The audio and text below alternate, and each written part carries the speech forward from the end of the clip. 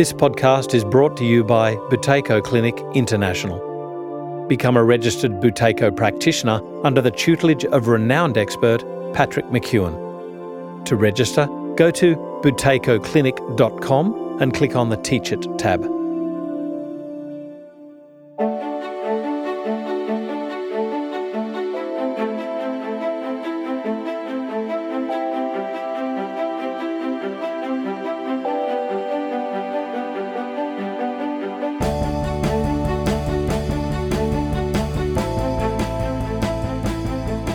This is FX Medicine. I'm Andrew Whitfield Cook. And joining me on the line today is naturopathic royalty, Mim Beam. She's been practicing naturopathy for nearly 30 years. She's written 9 books, was a long-term columnist for Sunday Telegraph's Body and Soul, Sun Herald's Tempo, Good Health and Medicine and Family Circle. She appears on ABC Radio out Orange Way, regional ABC. She helped create and star in 2 Foxtel series and is a regular on morning television. She was the Triple J naturopath for 7 years in the early 1990s and another 4 years with ABC's Nightlife host Tony Delroy. Mim lectures to naturopathic students at the Australian College of Natural Therapies, ACNT, and Endeavour College in Sydney. She has 2 practices, one in Bowral in the Southern Highlands, the other in the heart of Sydney. She is a Fellow of the Naturopaths and Herbalists Association of Australia, NHAA, a full member of the Australian Society of Authors, and also a Fellow of Buteyko Professionals International. Recently, she's been honoured with the award Excellence in Practice, Naturopathy and Herbal Medicine by the 2017 Bioceuticals Integrative Medicine Awards, the BEMAs. In 2011, Mim travelled to the US to study with Patrick McEwen, world-renowned expert in the Buteyko breathing technique. And since that time, Mim has been teaching the Buteyko breathing technique and says it has transformed her practice. Mim, I warmly welcome you to FX Medicine to talk about Buteyko breathing. How are you? I am very well, and thank you so much for asking me. You are naturopathic royalty, Mim, I've got to say. You've done so much for not just your patients, but also the profession. Indeed. You make me blush, Andrew. The up-and-coming new Mims. So take us through a little bit of this career history, because by goodness, you would have seen some changes. Yeah, Andrew, I absolutely have, and I am so happy the way the industry is now, and it's just growing and growing. So when I first started, no one knew what a naturopath was. They'd often say, "Can you read my tea leaves?" and now pretty much everyone and their dog has a naturopath, and so I think it's become and I think like Blackmores, Blackmores have the companies have helped it grow in the public mind as well. So I think there's been a bit of a partnership there. Yeah, well, indeed, that's where Blackmores started, wasn't it? With Morris Blackmores up in Queensland. Yep, with Morris. Yep, absolutely, Morris, and then Marcus taking over the reins. So I actually worked at Blackmores in the 80s when I graduated, when there was just 3 naturopaths there. Yeah. And now it's just huge. Wow. Yeah, so it is really interesting the way it's gone. And, I guess we're embracing evidence-based medicine. And now, people, although the general public are aware of naturopathy, I don't think that the knowledge of how well we're trained, the depth of knowledge that we have, and that we can hold our own. We can say, well, yes, I want you to have ginger, I want you to have ginkgo, whatever it is, and actually say, and here are the studies. And so even though they've been used for years and years, we now actually have the research backup, which unfortunately, you need nowadays. Yes. So I think that's the next step for the general public to realise how professional our industry is. I think the downfall that people can fall into with evidence-based medicine is thinking that it is only the double-blind placebo-controlled randomised trial. Whereas I famously quote a famous paper, Smith and Pell, that was published, I think it was 2003 in BMJ, and that's basically, avoiding traumatic injury from gravitational challenge via parachute jumping. Who wants to go in the placebo arm of that trial? And it's kind of Professor Karen Phelps famously quoted this and saying, you need to look further than just the RCT. And certainly it is important to develop guidelines and things like that, certainly on a population level. But when you're dealing with Mrs. Jones, who's in front of you, the population treatment might not work for her. So you then go down the levels and you find something that helps her. In the end, you have to help somebody. And that is... No, I agree entirely. And, it's often the most simple things, like breathing, for example, that will make the change. But I am pleased that we're able to hold our own nowadays. Yes. So let's talk about Buteyko, because I remember years ago, and I thought it had level 2 evidence for helping people with asthma, but it seems to be going through this sort of, do we agree with it, don't we agree with it? Does the medical profession accept it, doesn't it? Where is it at? They don't know about it. Yeah. They're the only trials, and this is something that we need to look at in Buteyko land, the only trials have been on asthma, and they've actually been outstanding. So symptoms are reduced and medications reduced. And I think I will put up the journals. I don't have them. I can't remember them, but I think there's about 5 or 6 trials that were all positive. And so that's the way I was introduced to it. So in fact, I was on Triple J at the time, and in the late 80s, early 90s, and a fellow who taught Buteyko was pestering me to try it so I could promote him, really. And I had asthma, and so I knew at that stage that it was meant to be good for asthma. So I did it. I just did it for 3 days in a row, 1 hour a day. I never had asthma from that day to this. Wow. So I always thought, it is good for asthma. And I'd always say to my patients with asthma, I'd say, you should check this out. They never did. Yeah. So in 2011, I decided that I would actually then become a Buteyko practitioner so that I just have another string to my bow, that I'd be able to help those patients with asthma. And I looked around. I didn't like the way it was taught in Australia, so I found a guy called Patrick McEwen, who's an Irishman. He studied with Konstantin Buteyko. So Buteyko was a Russian medical researcher researching the effect of breathing on hypertension. He died in 2003, so I was just a little bit late to learn from him. So I decided that Patrick had studied with him. So I went over to Los Angeles, where Patrick was giving a training. And I'm pretty glass half empty, Andrew. I went over, it was the end of the year, when your practice is not so great. No one really wants to see a naturopath to be told they can't have that champagne and plum pudding. So in December, I went over and I thought, I'm going to hate him, I'm going to hate the people, I'm going to learn nothing, it's going to be a waste of time and money. Yeah. That's the way my mind goes. Yeah. And instead, I am the used car salesman of breathing. It would just bowl me over what this simple technique can do. And it's not just asthma.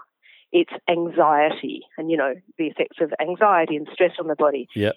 So there are a number of ways it works, and it works at a very deep level. And what it does is it actually changes via neuroplasticity the respiratory centers. So you learn the technique by doing some breathing exercises, but then the changes stay. It's not that you then need to keep on doing it. And it's such an elegant treatment. Yeah. Herbs are fantastic. Supplements are fantastic. But, if the person needs to keep on taking them, then that's, a bit of a pain in the neck. You're running into patient compliance, and it's expensive, and a lot of people don't like taking stuff. Yeah, compliance falls off, So forgive me here, because I thought that Buteyko was something that you had to, continually practice like meditation. Is this not the case? This is not the case. What happens is we've got the chemoreceptors or respiratory centers in the blood vessels leading to the brain and in the brain, and they get used to a level of carbon dioxide in the blood. And if you raise that slightly, and you can, and the brain will initially the brain, the respiratory centers are saying, no, that's normal. I want to go back to the way I was. And that's why you need to do a bit of a training. And I actually teach it over a 4-week period and give people homework exercises that they can integrate into their lives. And after that, usually the symptoms have either completely gone away, and this is things as serious as sleep apnea, definitely asthma, sinus, IBS. So I'd love to talk to you about the mechanisms of how this actually occurs. Yes. But it's permanent. Wow. So this is something that really interests me, and forgive my poor review of physiology and anatomy prior to this podcast, but my memory of the sort of capnaic areas of the brain was that they were set for, and I used to constantly get this wrong, they were set for not looking at oxygen, but actually trying to detect rising carbon dioxide. Is that correct? Correct, Mundo. Right.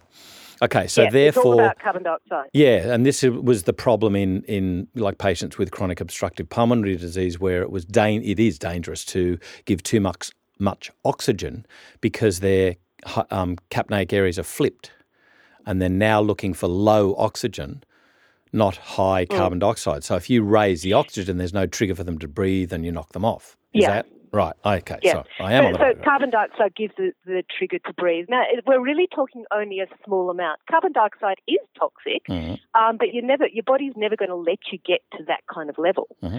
So it's all about tweaking it at a very fine level, very, very small level, but that's enough to make the difference. Mm-hmm. So the exercises, and there are a variety of them, are about slightly increasing carbon dioxide levels. So for a start, if someone is a mouth breather, and that's the detested mouth breathers. Yes, the snorers. They are losing carbon dioxide. Snoring. So there are a whole lot of symptoms or signs that your breathing is dysfunctional. Right. So snoring is one. Believe it or not, sniffing and sighing, yawning. These are all signs that your breathing is not optimal. Right. So certainly no one's going to come to see a naturopath because they're sighing a lot. But I'm going to know. Yeah. Not really. And what are we going to do about that? Yeah, no, to me it was one of the little things you used to look for, though, in chronic fatigue patients, is like, did they sigh a lot? And I found whether I was seeing what I wanted to see, I don't know. I didn't have that much, I didn't have a world-famous chronic fatigue patient practice, but I just used to notice it. And when I'd ask people, they'd go, oh, yeah. And interestingly, chronic fatigue and fibromyalgia, which are kind of like a similar animal, do really well with the buteyko. Okay. Really, really well. And they're the patients that are like really hard work. Often it's kind of, because they're not, no one of them is the same. Yeah. But they respond really well. And in fact, Patrick, he has classes entirely made up of CFS and fibromyalgia patients. Oh. And so, interesting. So if the breathing, and this is the thing, you can tell how excited I get, but it may be that the breathing is not 100% of the problem, but if you can take that part of it, the rest, whether you're using herbs or acupuncture or whatever your modality, it's going to be easier for you to then do the rest of it. Yeah, it's one of the top 3 free nutrients: air, water, sunlight. So here's something that I'm confused about, though. Like, I'm thinking about what we would normally class as deep breathing exercises to draw in quote unquote oxygen and relax your body because your muscles are now getting oxygenated blood to the tips of your fingers. That's not how it works. That's right. And this is going against that. So we're not talking yoga. No, we're not. And it explains physiologically, biochemically, how yoga and meditation actually works. Ah. So let me explain. Please do. So a slight increase in carbon dioxide relaxes smooth muscle. So not skeletal, but smooth muscle. Yeah. So smooth muscle lines the hollow surfaces of the body. So if I'm able to relax smooth muscle of the respiratory tract, this is how it can help with asthma. So if you've got a spasming of the bronchioles or the bronchi, and they're then producing mucus on top of that, then we have asthma. And so if your smooth muscle of the respiratory tree is always slightly more relaxed because of this increased carbon dioxide, no matter what the trigger is, there's going to be you're going to be less likely for that incident, that asthmatic incident episode to occur. So that's how it worked for me. Mine was exercise-induced asthma. Right. I still, at the time, I was an aerobic instructor, complete with G-string. Don't even think about it. It's too much. But, so I still exercised, but my bustle was bigger. So the respiratory, the smooth muscle lining was always just a little bit more relaxed. So even though there was a trigger, it didn't go into an episode. And there's smooth muscle lining the entire nasal cavity, so the sinuses. So this is how we can help with that. So where else is smooth muscle in the body? Well, it's the bowel, the whole bowel, the esophagus, right uterus, through cardiovascular. Well, so with the bowel, how it can help is things like reflux. It can help with IBS. Any of the kind of the mechanical spasming of that whole tube. Even the gallbladder is and the common bile duct, that smooth muscle, relaxing that. It's phenomenal. So we've got the bowel, we've got the uterus, as you said, and we've got the cardiovascular system, so the arteries. And this is what... Yeah, I'll catch myself there. I said cardiovascular, but it's actually probably cerebrovascular because you've got cardiac muscle, which is different. But so let's say cerebrovascular. Well, that's right. So I mean, so this is the blood pressure thing, and I have got amazing results with people, and you take their blood pressure. Was one patient. It's the mother of a patient in the Highlands, and the blood pressure was over the systolic was over 200. It was like, oh my God. I bet I'd been warned that her blood pressure was this high, and over 200. It's like over one. It was incredibly high, and we did a 4-minute exercise, and it went down to 160 on 90. Wow! And she was absolutely couldn't tolerate any medication. We had slight dementia, so I actually gave her a breathing exercise on a CD, and I got an email. This was last year that the blood pressure had consistently been down.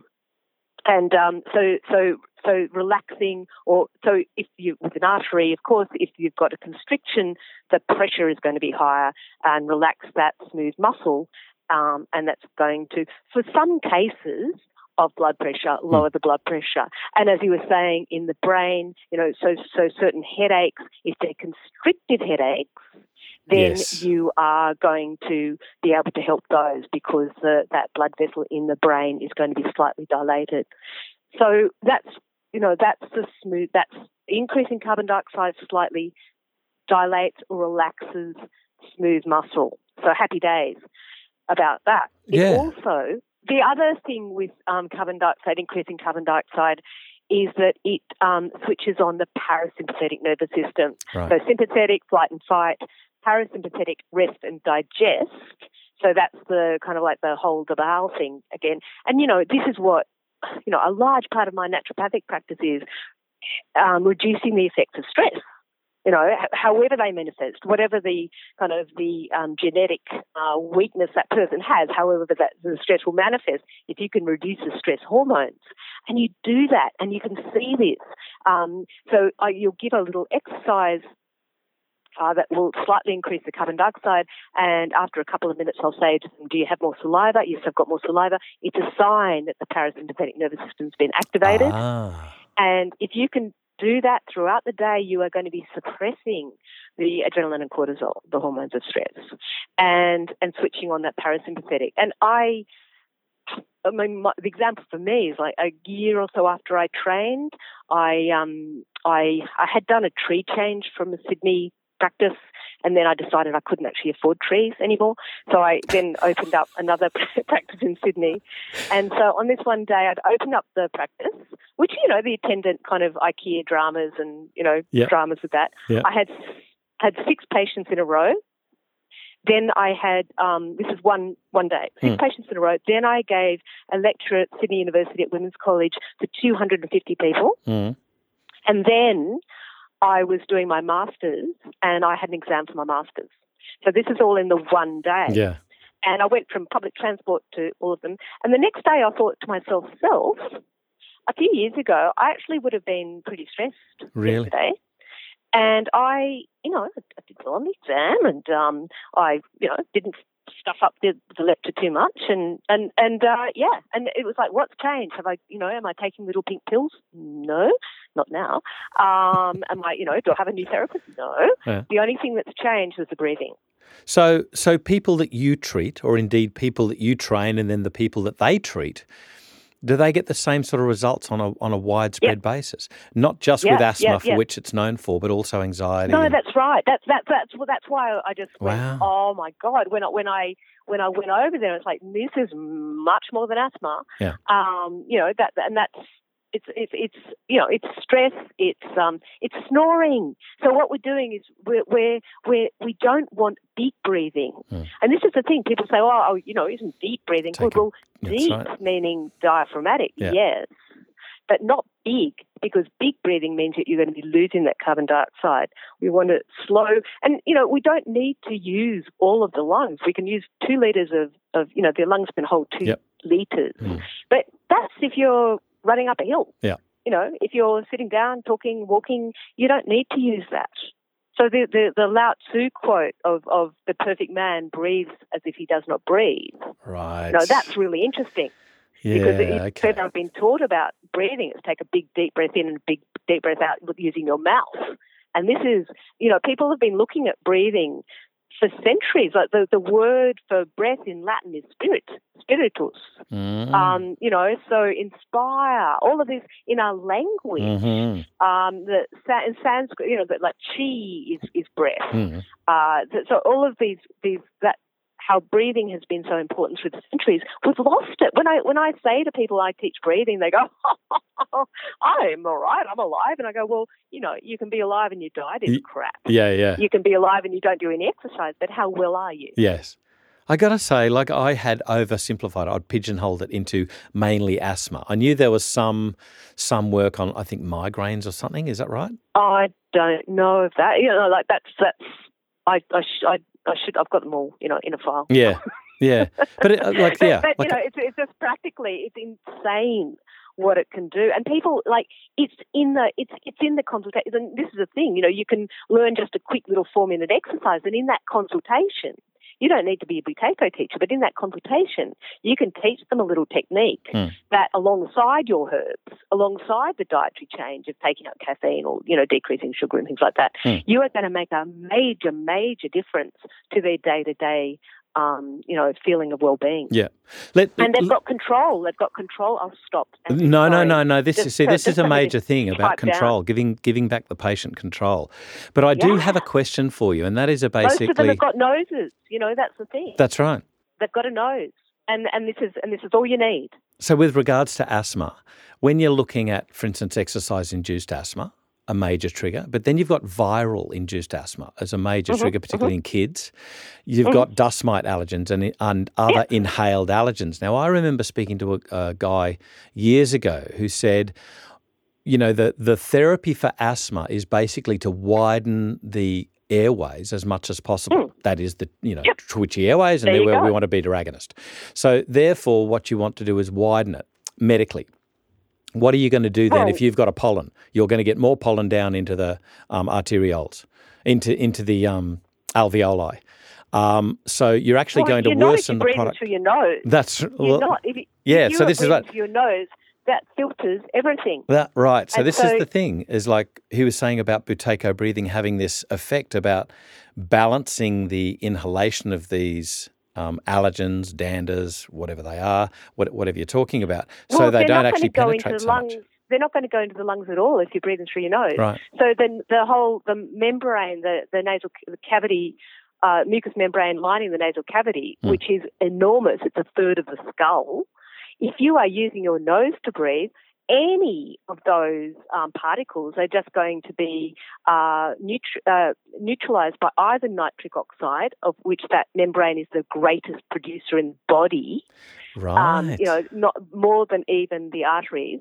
And also we've got lymphocytes there. We've got, if you are breathing through your nose, you're not going to get those.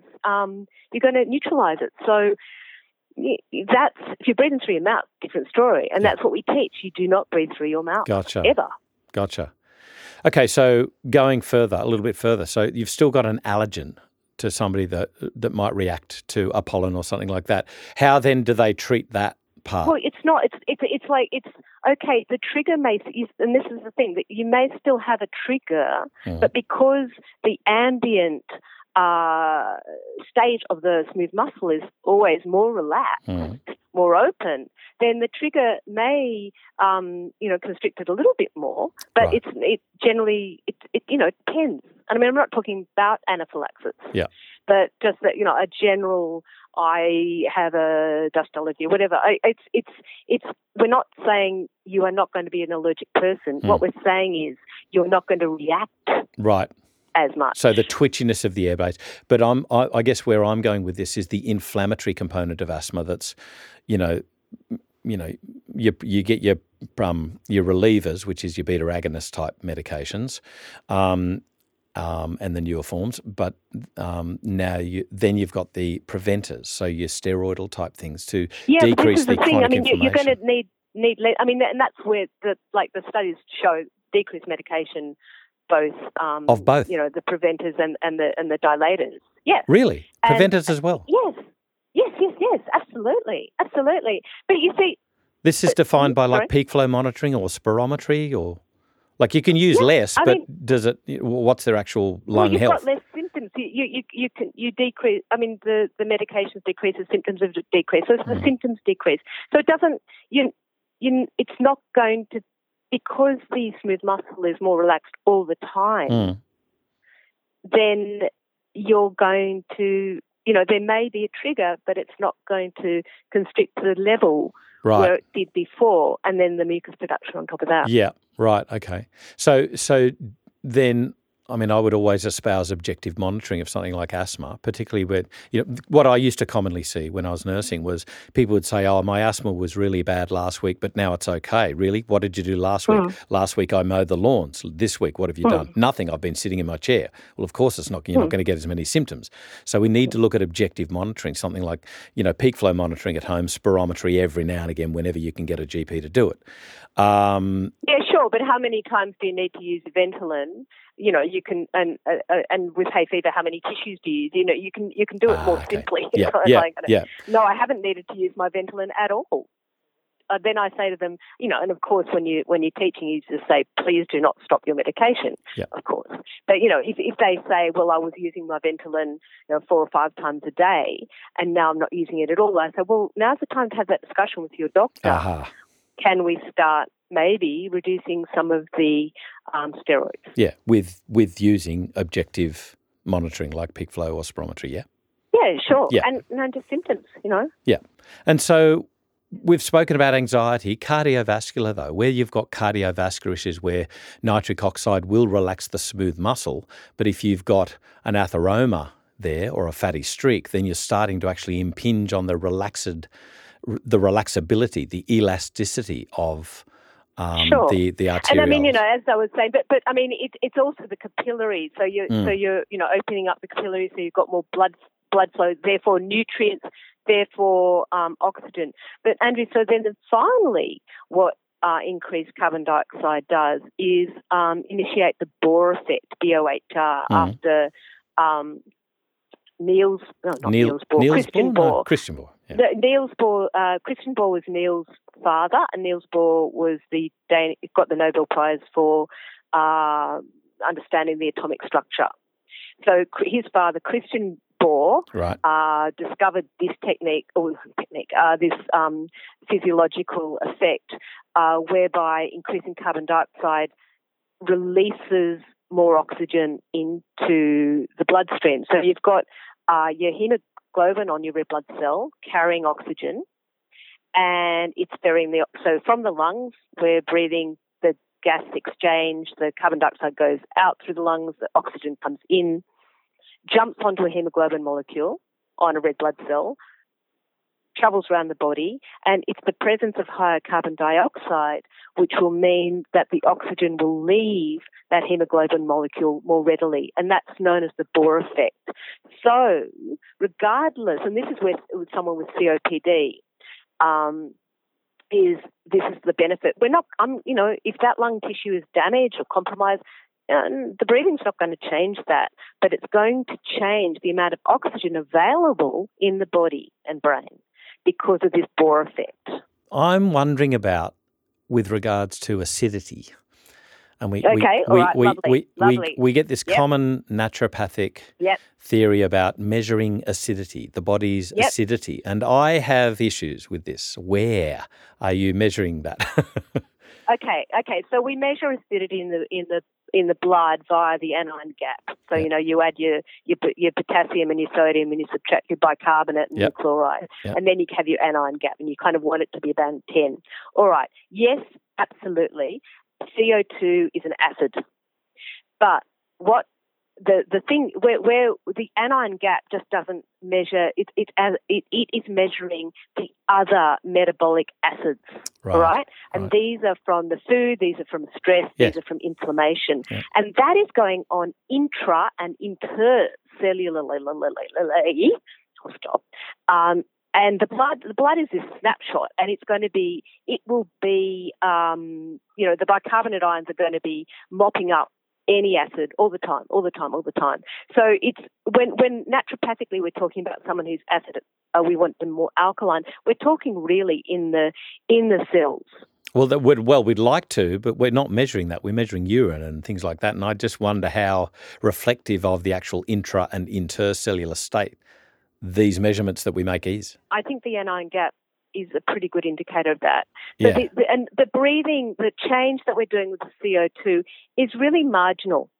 It's instant, but it will have these. What we're doing is we're wanting those respiratory centres to be kind of just acknowledging that little bit more of carbon dioxide is okay, and that's why we do the exercises. Kind of like we're changing the habit. We're changing a habit of sometimes a lifetime, and so it's not. Yes, carbon dioxide is an acid, but it's going to be mopped up real quick, neutralized by carbonate ions. So it's this moment by moment change. So we're not making the body more acidic. Yeah, because of its elegant control mechanisms. Yeah. So it's I know this is a question that comes up. So it's and it's not a major amount either. We're just talking a tiny shift. And that's, I guess, what health is. It's like let's move it just slightly.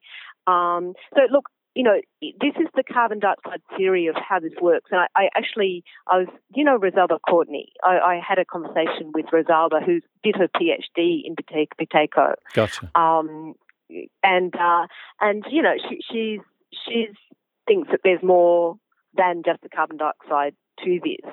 And I just think that there's not been research on any level yet. But you know what?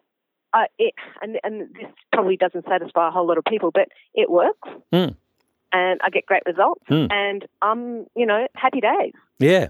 What about things, though, that aren't due to what we'd normally think about, breathing and the cerebrovascular system, where we commonly think about nitric oxide working and having an effect? What about things like pelvic floor issues? If the bladder is twitchy, so, there's something called irritable bladder syndrome. Yep. And, it can help with that. Yep. But, no, sure. I mean, if there's pelvic floor weakness, the breathing, is not going to... It's not going to help unless it's made worse by stress. So, of course, the musculoskeletal stuff.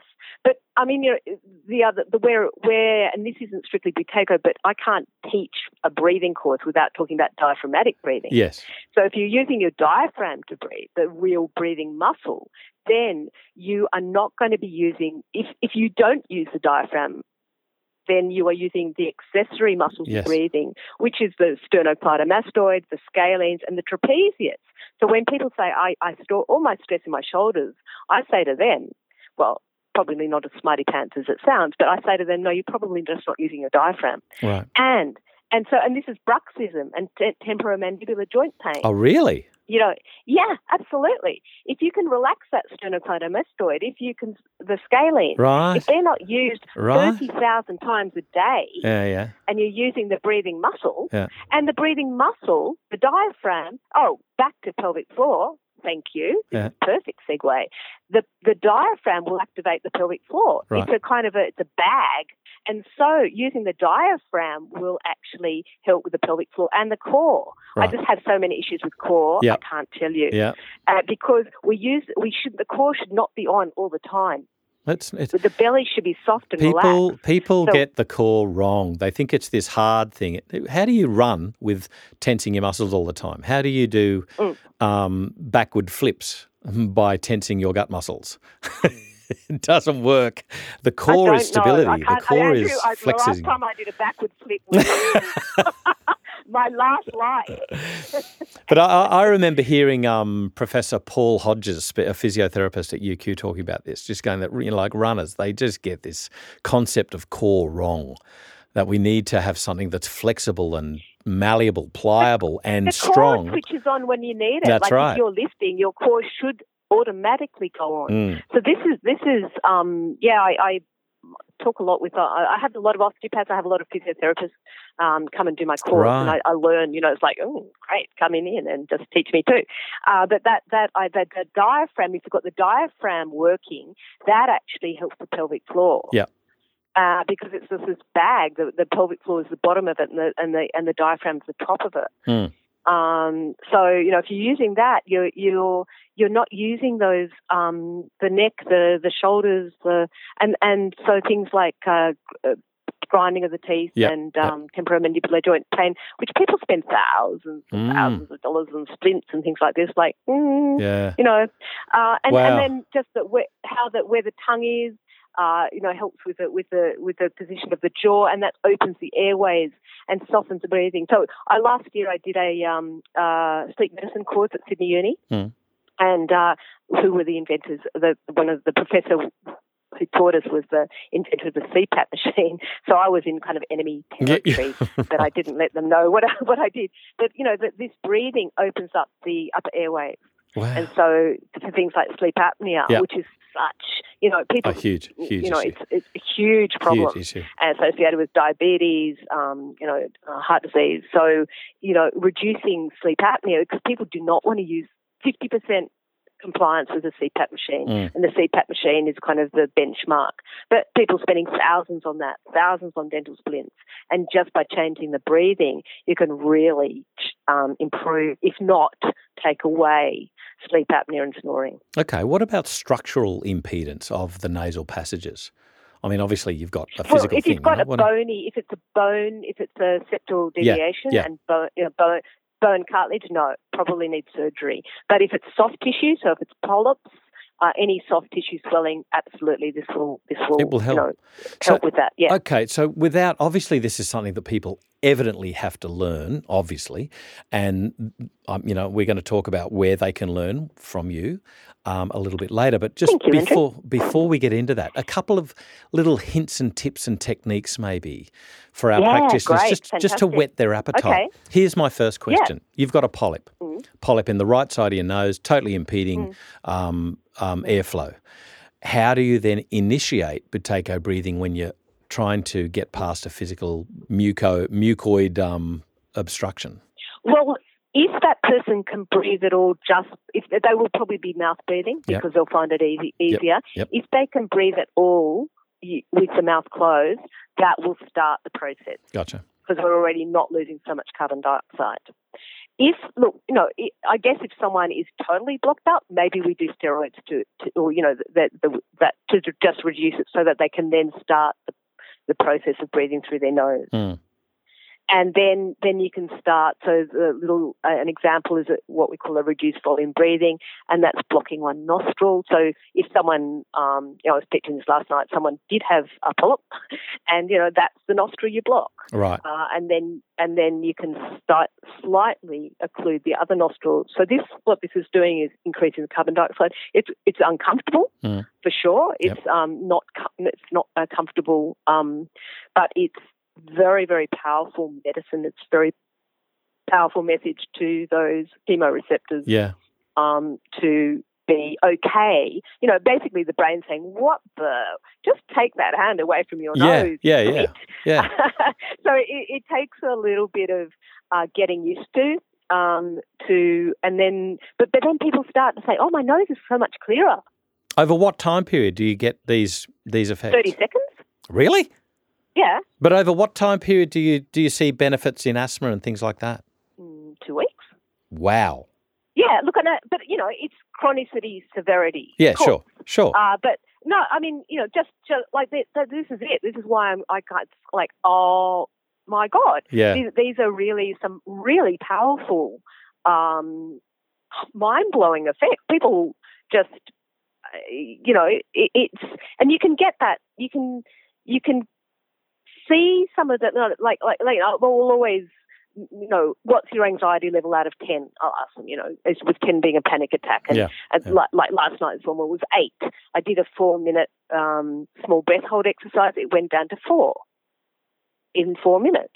You know, and I'm not saying that when she went home, she's a mother with dementia and, you know, sounds like life's pretty difficult. I'm not saying that she's not going to then, but, you know, that what I had told her, I mean, she felt you could just see the difference in her face after that. And so, like, just do that throughout the day as much as you can. Yeah. You don't have to do it for 4 minutes. Just small breath in, small breath out, hold the breath out for a few seconds. What we're doing is increasing the carbon dioxide. What we're doing is switching on the parasympathetic nervous system, suppressing the release of adrenaline and cortisol. So you do that, you kind of do it in spurts during the day, and then it's going to be more, the body likes to be calm. And so we're and as opposed to this kind of ongoing, when people are stressed, and Andrew, you will have come across this too, the adrenal glands get kind of used to it. It's like, okay, the stress may have left the building, but the adrenal glands are going up. Well, this is what we do. This is how we live. Yep. And it needs a re-education to then change the normal, this homeostasis. Wow, so with regards to research, I mean, obviously, you know, a paucity of high quality research to convince medical practitioners. Who's doing the research? Who's controlling this? What are they looking at? Where's it heading now? Yeah, fantastic. No, we are just this. Look, I was reflecting this the other day. When I started naturopathy 30 years ago, this is where Buteyko is now. Wow. You know, it's like, oh, this is amazing. This is amazing. And anyone who comes in contact with it, like, this is amazing. Really, this is amazing. And it's like, no one knows about it. Everyone thinks it's, you know, baloney. But and yet, until I remember being it. But I remember it being on the website of, was it the Asthma Foundation or the National Asthma Campaign or something? Some years ago. I can't find it now. Andrew, I know this is, you know, like, just between you and me. I don't know. And the listeners of FX Medicine. and the listener and our listener. It's politics. It's politics. Wow. So someone wanted to kind of own. This is I'm bringing out Patrick. I brought him out last year. I'll bring him out this year. I want everyone to know about this. Absolutely. And that's what happened. And I think that is what happens in certain industries, particularly small ones. There's politics. People want to own it and not share it. Or just kind of like greedy. I can't believe when you've got serious issues like sleep apnea, people spending thousands, and the worst thing is getting poor compliance. So where that's a known poor compliance, and you've got something that might help them, surely any reasonable GP would be investigating Buteyko breathing. I just don't understand it. Well, I mean, I have quite a few GPs who refer to me and send their patients to me for sure, and dentists, because it's TMJ. I'm going to be cynical, but the splints cost between $2,000 and $4,000. The CPAP machines cost between. It's an industry. It's a huge industry, and the CPAP world. It's like every single student. They're doing so many studies, so it looks amazing. Evidence-based. It's totally, and I'm in the same position as 30 years ago, but it actually works. Yeah. Wow. It actually works. This little bleat. And, so I feel like, naturopathy's come so far as we began. Here's a call for you, Mim. You know how you've done your Masters. I'm too old. You need to do your PhD. I am a dinosaur. I am a dinosaur, and I don't have the energy time. I'm not an academic. Right. I'm not academic material. So Rosaldo Courtney? This is what Rosalba did a PhD in it. Yeah. And Rosalba, no spring chicken either. I mean, she's got more energy than I do possibly. But this is absolutely where we need some research. That an allied profession is orofacial myology. Right. Am I talking too fast? I'm talking too fast. Anyway, orofacial myology, they're doing the research, and they're doing the research on exercises for the throat, mouth, and showing that what journal was that in? But that has been showing to reduce sleep apnea, and people are watching that. What's this space? So, Buteyko and orofacial myology are actually often taught together. Wow. And I did an orofacial myology course last year. And so, strengthening the muscles around the pharynx, keeping, because they get lax as we get older, just like every other muscle. Yeah. And so, those exercising and also softening the breathing, because if you're like the Bernoulli effect of, sucking on a straw hard, like big breathing or snoring, you're going to narrow that airway. Yeah. Yeah. Got to narrow that tube. So if breathing is gentle and soft, it's going to be like, the airway is going to be more open. Yeah. And, reducing snoring and reducing sleep apnea. So you've mentioned that you're bringing Patrick McKeown out to Australia. Where can... For a practitioner, Where can international practitioners learn more about Buteyko breathing from reputable sources, like Patrick McKeown, and also what's happening with Patrick McKeown and Buteyko breathing in Australia? Can you take our listeners through what's happening internationally and Australia, please? Well, internationally, Patrick is the leading Buteyko practitioner in the world. Gotcha. And he travels incessantly. Like, the man is home in Ireland like 2 weeks a year. He is talking at sleep conferences. He's talking dental conferences. So he's in demand all over the world. And so I'm absolutely blessed, to be in contact with this man. And then he made me a fellow of his organisation, which was very nice. But I'm really committed to widening this knowledge in Australia. So he came out last year, as I said, and, various practitioners. We had a number of dentists. Dentists are quite interested in this, but, it's such a good thing for a naturopath. It really adds to your practice. It's Absolutely. It's not a very, you only need to teach a couple of little exercises, and you're going to really, value add to your treatment. Yes, absolutely. So I teach a lot of physiotherapists. In fact, I teach at physiotherapy practice. I don't know whether you know Anna Louise Bouvier, quite a well-known physiotherapist, and I teach all her physios, 18, 20 physios, and they integrate this into their practices as well. This is awesome. And yeah, it's fantastic. So, as psychologists, physiotherapists, dentists, dental hygienists, and naturopaths, and massage therapists, it's fantastic. This is tiny extra little thing you can do, which is really going to make a big difference on top of whatever your modality is. So I really thought it was just going to be a little string to my bow, but I'm obsessed now. But I think it can really value add. So, even doing I do courses for the public, and the two organized, ATMS and NHAA, they give CPD points for practitioners doing my little 4-week course. And that's, a lot of doing it for your own personal reasons if you identify with any of those conditions. And I've got a checklist on my website. Great. Yes. So what's your website where practitioners can get further information? If you go to mimbeam.com, MIMBEIM.com, and go to the Buteyko, it's about to be changed into a fantastic website, but it's still serviceable at the moment. And Patrick McKeown's clinic is that buteykoclinic.com? Is that where you find? Yeah, that's right. Yeah, that's right. Yeah. So for international listeners, buteykoclinic.com, and for Australian listeners of FX Medicine, go to mimbeam.com. These will obviously be up on FX Medicine website post-haste as soon as we get those up. And we'll Thanks for the ad, Andrew. Oh, my pleasure, Mim. I've got to say, you've been so devoted to the naturopathic profession for so many years, and the be-all and end-all of it is that you write books, you teach people how to make medicine their food and food their medicine. You teach people how to take care of them. You teach people Buteyko so that they can transform their lives. And you do this for the patient, for the welfare of the people. And this is what I love about you. So well done. Yeah. Thank you, Andrew. This is FX Medicine. I'm Andrew Whitfield Cook. Don't forget to visit fxmedicine.com.au for today's show notes, extra research and other resources. FX Medicine is your gateway to news, resources and information on the safe, evidence-based approach to practicing complementary and integrative medicine. Visit fxmedicine.com.au to sign up for e-news and stay up to date with the latest research, podcasts and industry information.